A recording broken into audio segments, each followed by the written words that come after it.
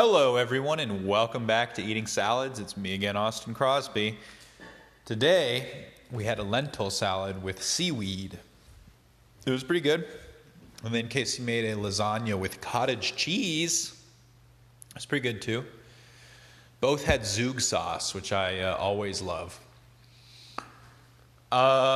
There's another big leaf coming up on our Monstera. This thing is a monster, truly. It's getting fully jungle-sized in here. And I think we only have one more day left in the month, which has allowed me to somewhat refine my energy projections for a year. And as things are currently looking, it seems like we will reduce energy consumption by 85%.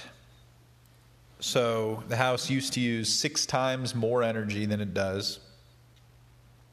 But here's what I really want to lay out. It's not saved that much money.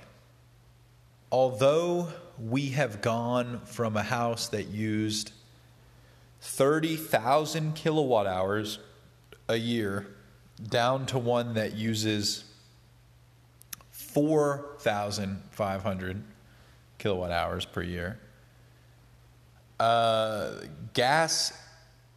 Natural gas from fracking is so heavily subsidized, and the end consumer of all utilities is so heavily penalized via fees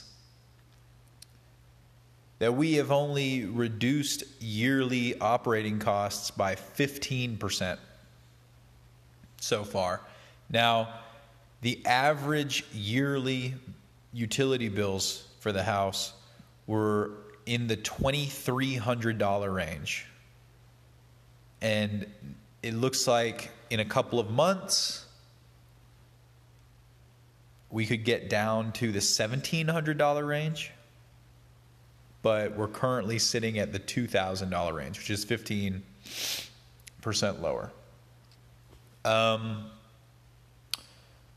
Which is pretty crazy. You know, it's hard to make that case. And again, just to put this in perspective, it's gotten to the point where now our gas hot water heater is responsible for 40 to 60% of our energy usage, depending on the month.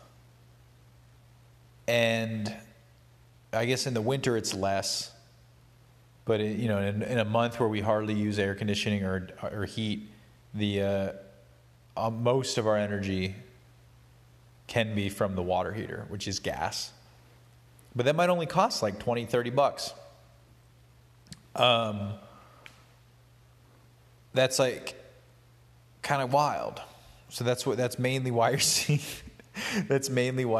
that crazy discrepancy is like more than, I think I did the math earlier, 46% of our bills are fees, like drainage fees, like wastewater management fees, service fees, etc.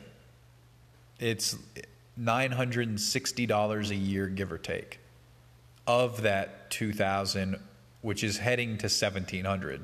By the end of the summer, that average will be a lot lower because we're taking off really high pre-solar months and putting in really low post-solar months. But still, like of $1,700, that means that just about half of it is the fees. And if those weren't there, it would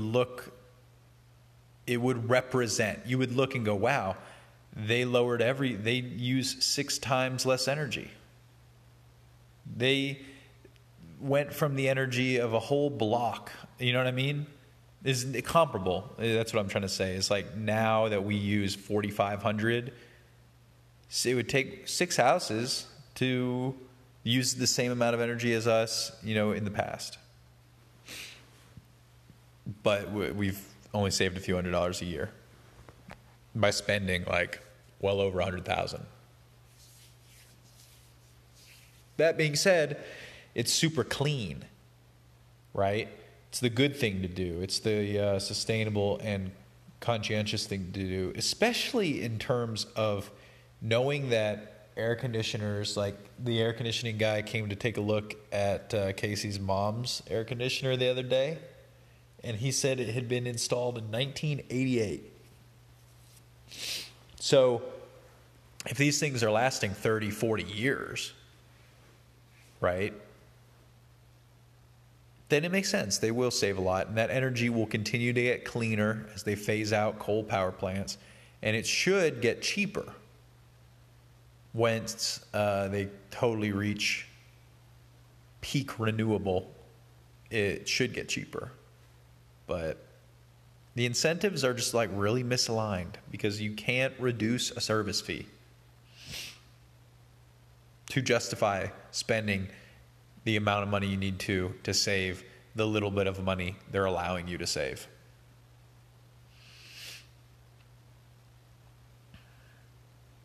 Anyway,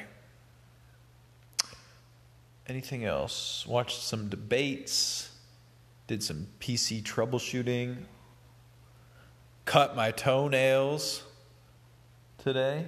Delicious. And Casey and I watched more of The Boys. I think that's what we're kind of dying to do now. That it's that post-dinner time, is get into our PJs and watch more of The Boys because it's been pretty good. Pretty good. There was a crazy scene involving a dolphin that we saw last night. I don't want to spoil anything. Guys, thank you so much. Please stay healthy. Come again tomorrow.